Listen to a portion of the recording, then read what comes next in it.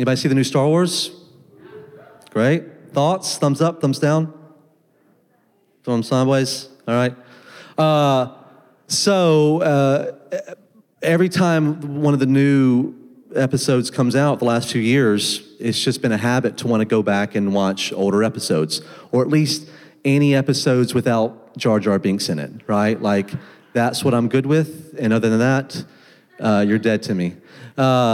No, like, it's just so, but like, if you think about it, I was watching, by the way, anybody a Jar Jar fan? Thank you. No, okay, good. So I didn't want to offend anybody, but anyway.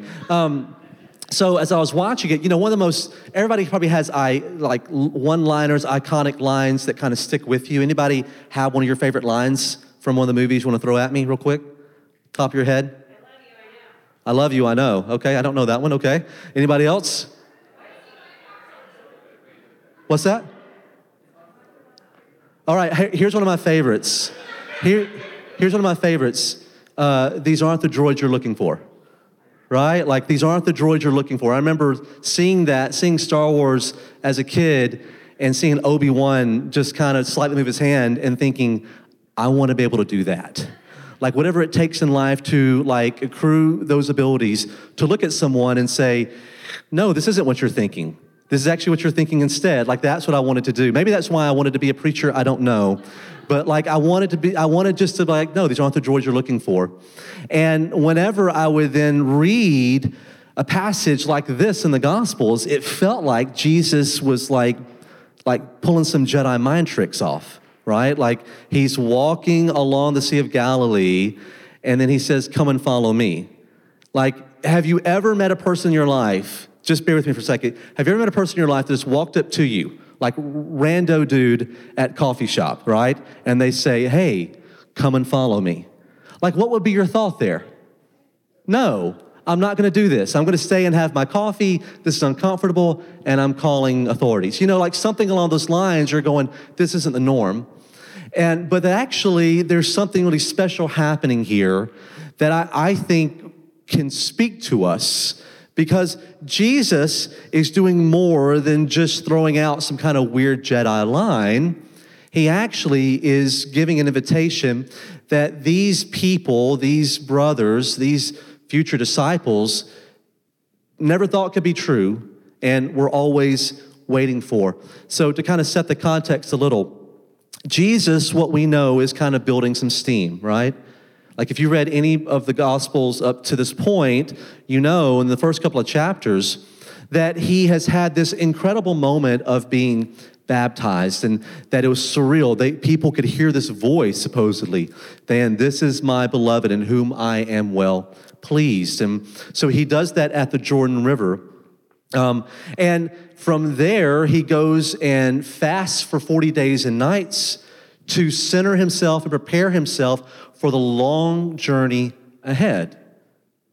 And so coming out of it, we know that he moved from Nazareth, which is like north central part of Palestine, Israel, up to Galilee area, which would be more the northeast part of Palestine, Israel. So he moves there and he starts preaching.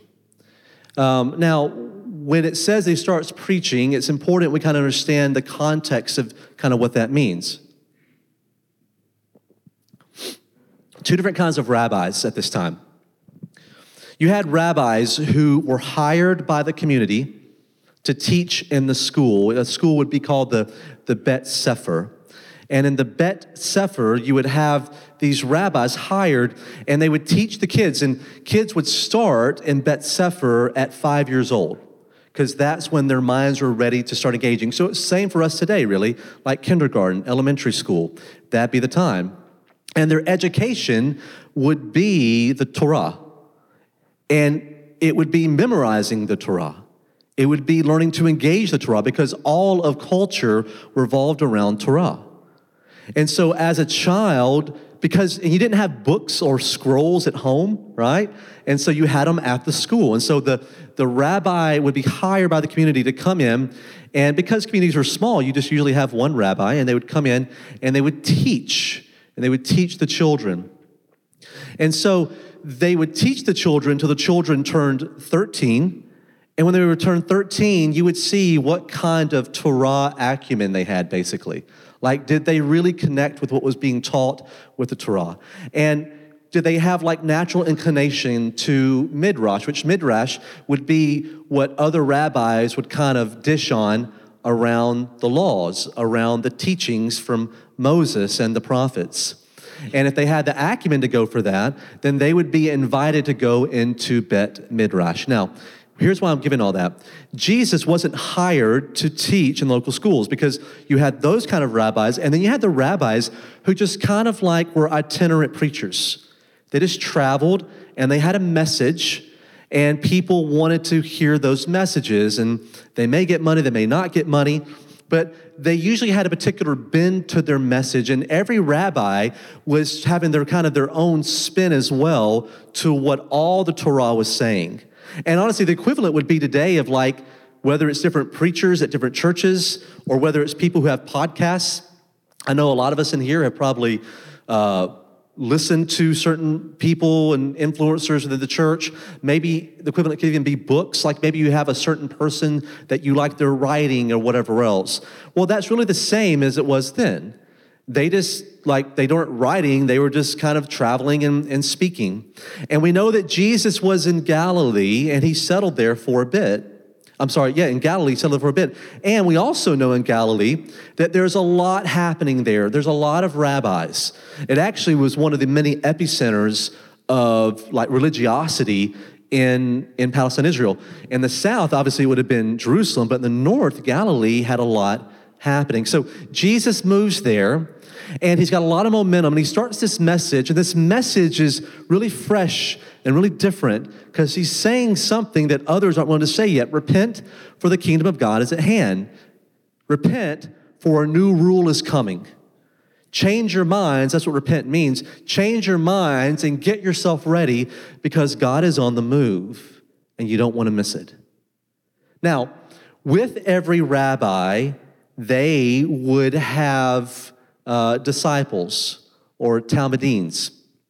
And you have to remember, like, there were like two major rabbis at this time, and they were called houses. You had the house of Shammai and the house of Hillel. And these two houses, like if you ever could get invited to go to one of these two houses when you were 13, it was like getting an offer from Harvard or Yale.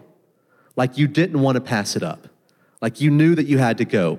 Because if you got invited to Hillel or Shammai, that means like your ticket's kind of written for you. And nothing was more prestigious in a religious culture than rabbis. Like, if your whole educational system is built around Torah, then if you get to be a disciple, then that means you get to like become this important figure one day as well.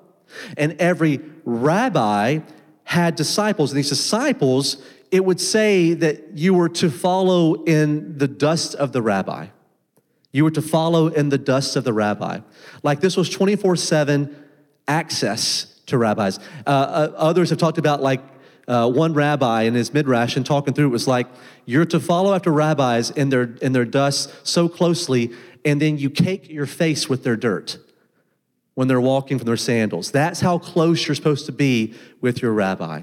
So it wasn't just that you were going to get education from the rabbi, you were going to get lessons of life. You were going to eat with the rabbi and sleep in the same room vicinity with the rabbi. Like, you were going to get all this access until the time came into your 20s for you then to start the process maybe of being a rabbi.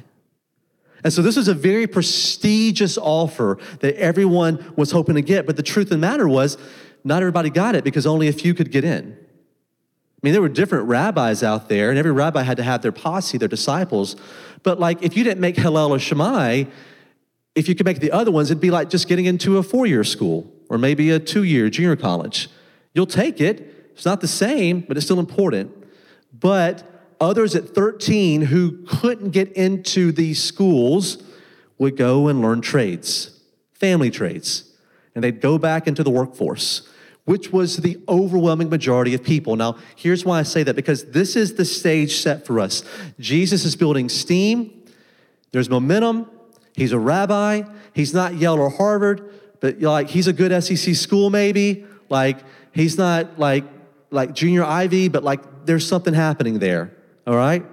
And he supposedly could go to Bet Midrash and pick some like Talmudians, some disciples, but he doesn't. And what's interesting here is that he decides to like pick some randos. And let's look at verse 18. While walking by the Sea of Galilee, he saw two brothers, Simon, who is called Peter, and Andrew, his brother, casting a net into the sea, for they were fishermen. And he said to them, "Follow me, and I will make you fishers of men." Immediately they left their nets and followed him. And going on from there, he saw two other brothers, James, the son of Zebedee, and John, his brother, in the boat with Zebedee, their father, mending their nets. And he called them. Immediately they left the boat and their father and followed him. Now think about this. Here's a respectable public figure, because Jesus hasn't done all the crazy stuff yet, right? Where they're like, what are you doing? Like, so he's got this message. People love rabbis. Rabbis are important. Maybe I'll kind of get picked. And what does he do? He doesn't go to Bet Midrash to pick. He's taking a walk by the Sea of Galilee, and he sees fishermen. Now, fishermen were important, obviously, because they were part of the economical development of culture. But you weren't like going to school to learn how to be a fisherman, right? Like, anybody been to school to be a fisherman? No, like it's not what you do. And so at this time, they were just learning this trade. This is what they were handed. And they were just out, like, think about this. All these kids are going, man, I really hope I get into Bet Midrash. I really hope this happens at 12 years old. I really want to like up my game and get better and learn more. And then age 13 comes and they say, you're not picked. You're not part of the 1%. You're not part of the small percentile that get to move on and have these more like distinguished lives. And so they've accepted it, and we know that they're probably now into their mid to late 20s, more than likely married, and they've moved on with life. Those dreams have died. And here comes Jesus, walks up, and he says to them, "Come follow me." See, Jesus wasn't pulling off a Jedi mind trick. He was actually giving them the invitation of a lifetime. Something that they had to let die years before when they were just kids. And here comes Jesus on the scene saying, no, there's room for you. And I'm not going to pick from the places you're supposed to pick from. I'm not going to pick from the places where they're most educated or most distinguished or most groomed. I'm going to pick you. I'm going to pick you. You forgotten one. You one just mending nets to go out for a fish. And I think there's some things there that we can just pull immediately and like be encouraged by. The first thing I think that we can be encouraged by from this is that God will find you. God will find you, not you, God. We spend so much time in our lives thinking that we have to find God. And we turn ourselves over and over and get ourselves in such a frenzy. We read this and learn that and get this doctrine down and feel secure there, and then you still wonder why you're so lonely. Because you're not finding God there. It's not your job. Neither really could you. Oh, trust me, I know the passages, Jeremiah 29. I get it. Seek the Lord while he may be found. I understand these things. I also know when God shows up on the scene, it wasn't disciples, because you got to imagine there were some disciples vying for him to pick them. It's not you finding God, it's God finding you, which means this. How did he find them? While they were mending their nets. Where did God find them? While they were doing the everyday tasks they were given. You know, a lot of us get in our minds that, and especially I've seen this within the millennial culture, which makes up a lot of our church here, but Xers feel this as well. If you're a Zoomer, I have no idea who you are or how to deal with you. But for the other two generations, I'll say this. I know that purpose and meaning with your life really matters.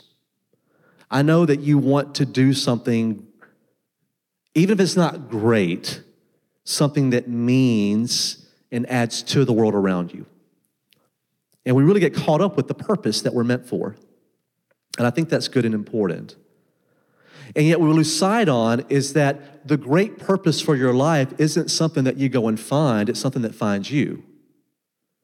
The muse you're looking for isn't, well, let me create this 10-year trajectory of how I'm going to hit it along the way and get this education. Because how many people do you know in their 40s, 50s, even in their 30s, people who finally hit the thing they said they wanted to, and they're so miserable.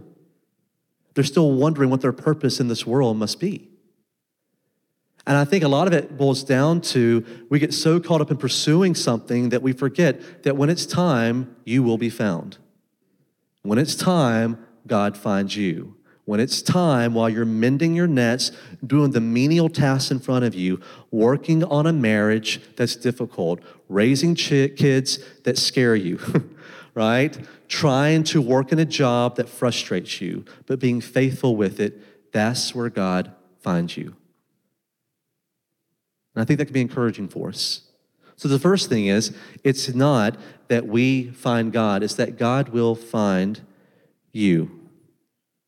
The second thing is that Christ will transform you. When God really finds you, Christ transforms you. It says here that I will make you fishers of men, which I love that, right? Like Jesus takes this idea, this metaphor of they are fishermen, and he relates to them. And he says, the thing that you know to do, because think about it, they're fishermen and they haven't been to Bet Midrash at all. And they're like, we don't know what to do here. What do you mean you're asking us? So Jesus eases it and says, it's kind of like fishing. It's kind of like mending nets. You just step into it. And guess what? I am going to make you, and I'm going to take the things you've done and make you into this person who can fish for men. The Greek word is poieo, to make. It's to fashion. And this is why even they talk about in the Old Testament, you'll see passages in Jeremiah about God is the potter and we are the clay, and how you take something that's malleable and it's shaped into something beautiful. The question is this: how malleable are we? Are you willing to be shaped by God? Or are you so sure of what it is that life's supposed to be and who God is supposed to be that when God shows up finding you, he's ready to shape you, he can't shape you because you're too hardened. You know exactly how it's supposed to be. This is it's not a wrong thing at all, but this is one of the big hindrances even when we start saying, well, I know exactly who God is because I learned this doctrine and everything's really clear to me now and I have no fears. What do you do when God shows up and he's trying to speak to you but doesn't fit within your tight box? Well, it must not be God. Okay, I agree it's not TBN. We all can agree on that. But is God trying to speak to you but you're too certain and sure? You're missing out on the transformation. Maybe part of the thing you're missing right now is that because you're so sure of those things, you're missing where God could be shaping you into doing more, to take the thing you're already doing and it be turned into something, which honestly, isn't that the best in life? It's not that you get a complete reset of everything, it's that he takes the thing that you are and have been about and then shows ultimate purpose in it, that nothing is lost, that everything belongs, and that he will in time shape you. He will in time give you a deeper purpose. You don't have it now? Okay, welcome to the club. You don't understand it all? Okay, you're human. Me too. And yet, are you willing to let God find you? Are you willing when that time comes to let him shape you? And I'm speaking in these kind of 30,000-foot terms because I don't know exactly what your situation is, but I do know this. I know that all of us want change. We want things to change. We want movement, even if it's scary. And movement's scary, isn't it? Change is scary. Transforming is scary. I mean, where are all my Enneagram subtype self-preservers, right? Like, we don't want change. Like, I'm not that, but you don't want change. I think I see you. I get it. And yet, change is part of life. Change is movement. And Jesus says, I've come here to change you. But the number 3 is this: following him, following Christ, is a risk. It's a risk, no doubt about it. You know, it was a risk for the disciples. Well, first it was a risk for Jesus, because like he knew what he would be getting if he went to a bet midrash and picked there. I know what I'll get. But he wasn't so sure if he picked from like fishermen who weren't educated in midrash, who didn't know how to handle and work their way through maybe even a paper bag of Torah. And so Jesus is taking a risk. I hope they can do this. But he sees something there that's really important. I don't know what he saw, but he saw it. But then, even though it was fulfilling all their dreams that many of them had and then had died, these fishermen, it's still a risk. Like, what if this guy's crazy? And by the way, Jesus was considered crazy. Like, you don't end your ministry dying on a cross and everybody goes, well, that worked out well, right? Like, nobody looks at that and goes, oh, yes, he perfect, really good. That's why Rome crucified him. No, like, Jesus ended his ministry supposedly at that time as a failure, as one more rebel that deserved being put up there. And think about for these disciples, they gave up everything to follow him. And what do they end up doing at the end? Running for their lives, hiding up in rooms, wondering like, will they live to the next day? That's a big risk. And yet, it's something that must be a part of the journey with Christ. There's a quote in your bulletin from N.T. Wright, and it says, the longer you look at Jesus, the more you will want to serve him in this world. That is, of course, if it's the real Jesus you're looking at. Plenty of people in the church and outside it have made up a Jesus for themselves and have found that this invented character makes few real demands on them. He makes them feel happy from time to time, but doesn't challenge them, doesn't suggest they get up and do something about the plight of the world, which is, of course, what the real Jesus had an uncomfortable habit of doing. It's a challenge to follow Jesus because you're going to be willing to live with the amount of shame of like, oh man, this is hard. Like, for example, it's difficult landing on something religiously in a pluralistic society. It's a difficult thing to say, I follow Christ. Well, how do you know? Like, well, because everybody wants it to be like but like, prove it to me. I don't know how to prove it to you. If I try to do that, like, I don't know if it'll work that well. I just know that this is what Christ means to me. But that's a difficult thing. It's a difficult thing that the hallmark banner of following Christ is humility and not grandiosity. I guarantee you, you will not, more than likely, you will not get to be this grand, important figure if you follow him. Because if so, more than likely, you're not going to be dealing with a lot of humility. Because humans weren't meant to have that much attention, that much power, that much glory. Kanye even said that.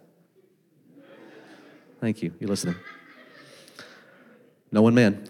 But like, we're not meant to have those things, and we're actually meant to be able to live with some kind of humility, which is costly, because nobody as a kid thinks, you know what I want to do when I grow up? I just want to be humble and not seen. Like, no, nobody's saying that. Like, I want to be a baseball player. I want to be an astronaut. I want to have a rock band. Nobody says that anymore, I guess. But like, I want to, whatever. It's difficult because it means you're more than likely going to be misunderstood for seeking for health, for saying no to big opportunities when it means you get to have more of yourself and your family. When you're not making decisions the way the world around you makes them, working up a ladder, but instead you jump off the ladder and say, I'm not playing that game of comparing, of being better than or less than. It's difficult. But here's what I think. I think we want that. I think we want that kind of relationship, and we want that kind of rhythm to life because we know deep inside that's where the good stuff happens. The good stuff happens when you don't make it on your own, but you're found and something takes you somewhere because you know it's yours. You don't live with the sweats of what if I lose it tomorrow. I think deep inside we want to know that we can change. I want to do all these resolutions. I want to change. I don't want to stay stagnant. Yeah, it's scary. Yeah, it's hard. Yeah, losing weight hurts. I get it. And yet, we want it because we know we're meant for it. And I think we like some risk in our lives. It kind of keeps things interesting because we want it to lead to something greater. We just know we don't want to stay here. Now, the question is this: if there's something in us deep inside that wants it, what happens to us? Like, you read this, I read this, and I was thinking about it all week. Beautiful, Jesus like Obi-Wans them, right? Like he invites them into things, and it's beautiful. And come and follow me, I'll make you fishers of men. And I was like, yes, that beautiful moment of interacting with Christ where it just makes sense. Maybe younger in your walk of faith, if you identify as Christian, younger in your walk of faith, you're like, Jesus meant so much. And then you hear something like this and you're even trying to pay attention right now because it's so dull. Like something's worn off about him. The shine's no longer there. I won't ask for a raise of hands, but I see your faces, I get it. And you wonder, like, what happened? It's like there was an explosion somewhere, and I've been living with the effects of it since, and I can't conjure my heart up or preach the gospel to myself enough or read another book or listen to another podcast to get myself up on those highs again. I think this other passage helps. I think it helps some, at least. It won't give us all the answers, but it helps some. I'll read a few verses to you from 1 Corinthians 1. I appeal to you, brothers and sisters, in the name of our Lord Jesus Christ, that all of you agree with one another in what you say, and there be no divisions among you, but that you be perfectly united in mind and thought. My brothers and sisters, some from Chloe's household have informed me that there are quarrels among you. And what I mean is this: one of you says, I follow Paul, another, I follow Apollos, another, I follow Cephas, another, I follow Christ. Now, Paul is writing to this church in Corinth, which they were made up in like households all over the city. And there would be like different overseers or pastors like Chloe throughout that were loving their little small congregation. So he's writing to the church as a whole in Corinth. And he's hearing that there is divisions. Mahatma Gandhi famously quipped, I like your Christ. I do not like your Christians. They are not like your Christ. Like nothing turns off people more than Christians. Like nothing turns people off from Jesus more than Christians. It is what it is. Like it's not that there is some great like other religions apologists out there that are like convincing the masses, no, don't follow Jesus. No, it's not that. It's not Christopher Hitchens or anyone else out there. It's you and me. We're the turnoff. We're not the appeal. It is what it is. Welcome to church. And I think within those quibbles and those divisions, because trust me, they're still happening today. The Great Schism of the 11th century, the Reformation, I get it. You like it if you're on the side that benefits you. But what about the side where it left from? Everybody claiming what they know to be true, and this is it. I mean, my dad's a Muslim, and he would ask me this many times. He goes, why do you have so many, like, what do you call them, denominations? Like, why do you have so many? Like, why does everybody just, like, I don't get that. We have three. We don't really believe Sufis know anything, so it's either Shiites or Sunnis. You know what I mean? Like, I don't get it. And it's like split after split after split after split after split after split after split. At some point in time, you start going, is this worth it? I think a lot of us in this room maybe have even been scarred by that. It wasn't that God didn't answer all your prayers, it's that certain leaders treated you certain ways, or you experienced harm and abuse, or whatever it may be. And here's what I think that happens. I think at some point in time, we get caught up following the people who talk about Jesus more than following Jesus. Like, our lives aren't good unless I get my hit of so-and-so on a podcast. I'm not okay unless I get this new book in me and digested. I want you to know something. If you ended up on an island and never had another person to listen to or another book to read, God could still meet you there and you'd be fine. And we set it up this way in our churches, don't we? We set it up this way where we come and there's this person who's speaking from God, preaching from this Bible. It's like God standing behind them. And what they say have to be this life-changing thing for us because I have so much fear I don't know what to do with my life. So therefore, just give me a hit, give me an answer. And I'm not saying this is wrong. I mean, I'm paid to do this. I get a job. I'm not trying to work myself out of a job. But I am trying to call a spade a spade. That we tend to not be Bereans who listen to Paul, right, in Acts, and then saying, I'll think about what you said and let you know tomorrow if I agree with you or not.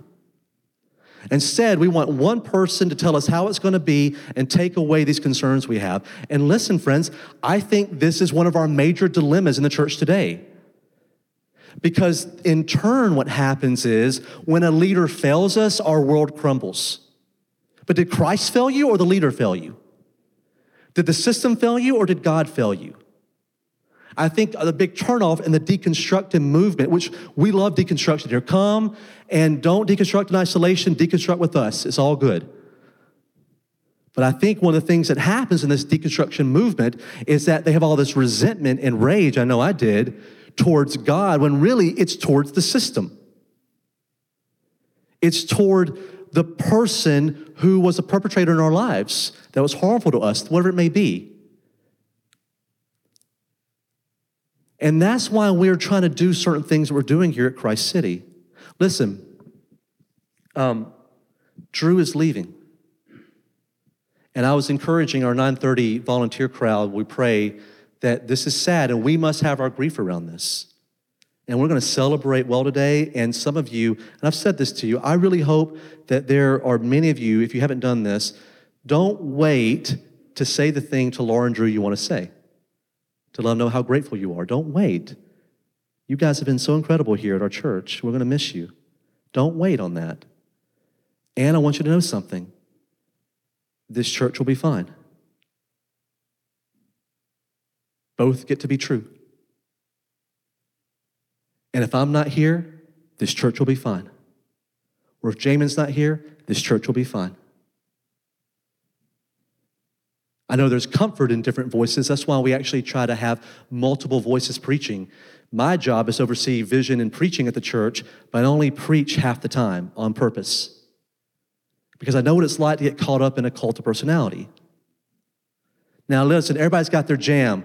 I like Apollos, I like Paul, I like Cephas, right? And then somebody's like, I like Jesus. You're like, get out of here with your I like Jesus. Like you're that guy in school, right? Here's the answer.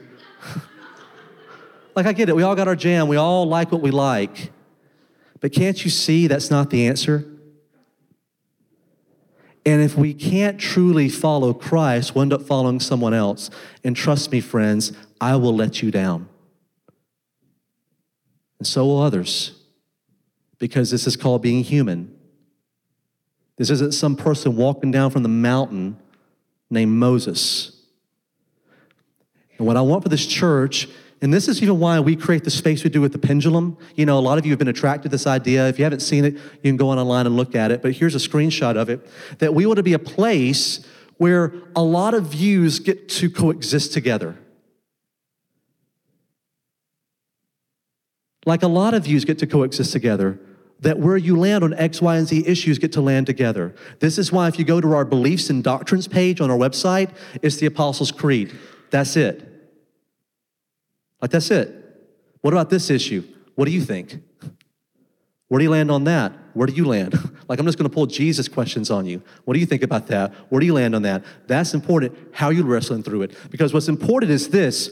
Our city and our culture and our world are filled with places that have loads of answers. And as long as that person saying those answers is there, we're good. But this space is meant to be a place where you really can belong and you really can meet God regardless of who's standing here, because the space created is for us to get to coexist and have unity. Because let me tell you something, nothing turns the world off more than Christians who can't have unity. You land here on that issue, great, good for you. Now, follow Christ. Well, yeah, but I have these views about politics. Great. Follow Christ. Because if another person in this room says they're following Christ, that's your brother and sister, regardless of where they land on X, Y, and Z things. Are you with me? And this is who we are. This is what this church is about, regardless of who's standing up here.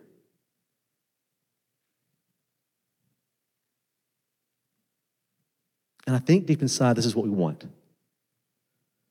We just want something to be that real, where it doesn't hinge on a person. Because you know this, if it hinged on you, it wouldn't be that real. We want something more sustainable, something more with longevity, and I think that is Christ. Following Christ. And when we follow Christ, well, first off, he finds you. Second, he transforms you. And lastly, it's pretty risky when you do. Let's pray. Lord, this morning as we come to you and your table, we pray that we'd be able to experience unity with the brother and sister sitting to our right and left, with the person that we see things differently from. And yet if that person says they follow Christ, well then that is our brother and that is our sister. And I ask that we'd be able to experience you in a way this morning that maybe we've missed out on from time to time. That we'd see that maybe we're trying to follow others instead of really following you. That maybe a lot of our hurt and harm in the past hasn't really been about you, but it's been about those who would talk about you and how much weight we would give those people. And it's a very normal, natural thing because we grew up as kids with parents. We want people to give us direction in life. And yet, ultimately, we must follow you. So we thank you for this table. We love you. In your name we pray. Amen.